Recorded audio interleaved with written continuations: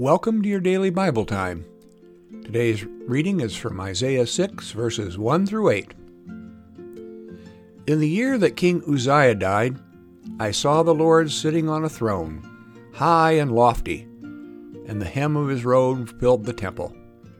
Seraphs were in attendance above him. Each had 6 wings. With 2 they covered their faces, and with 2 they covered their feet, and with 2 they flew. And one called to another and said, Holy, holy, holy is the Lord of hosts. The whole earth is full of his glory. The pivots on the threshold shook at the voices of those who called, and the house filled with smoke. And I said, Woe is me! I am lost, for I am a man of unclean lips, and I live among a people of unclean lips. Yet my eyes have seen the King of the Lord of hosts.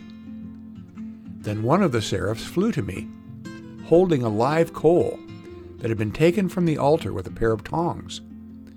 The seraph touched my mouth with it and said, Now that this has touched your lips, your guilt has departed, and your sin is blotted out. Then I heard the voice of the Lord saying, Whom shall I send, and who will go for us? And I said, Here I am, send me. Here ends the reading. Isaiah was the most well-known and influential of all the prophets. Jesus quoted him frequently. But even this great prophet felt unqualified to speak for God. He said, I am a man of unclean lips.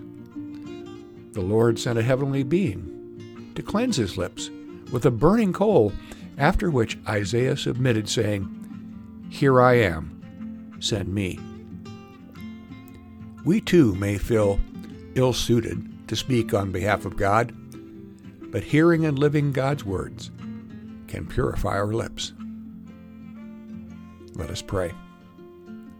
I have heard your call, O Lord. Here I am. Send me.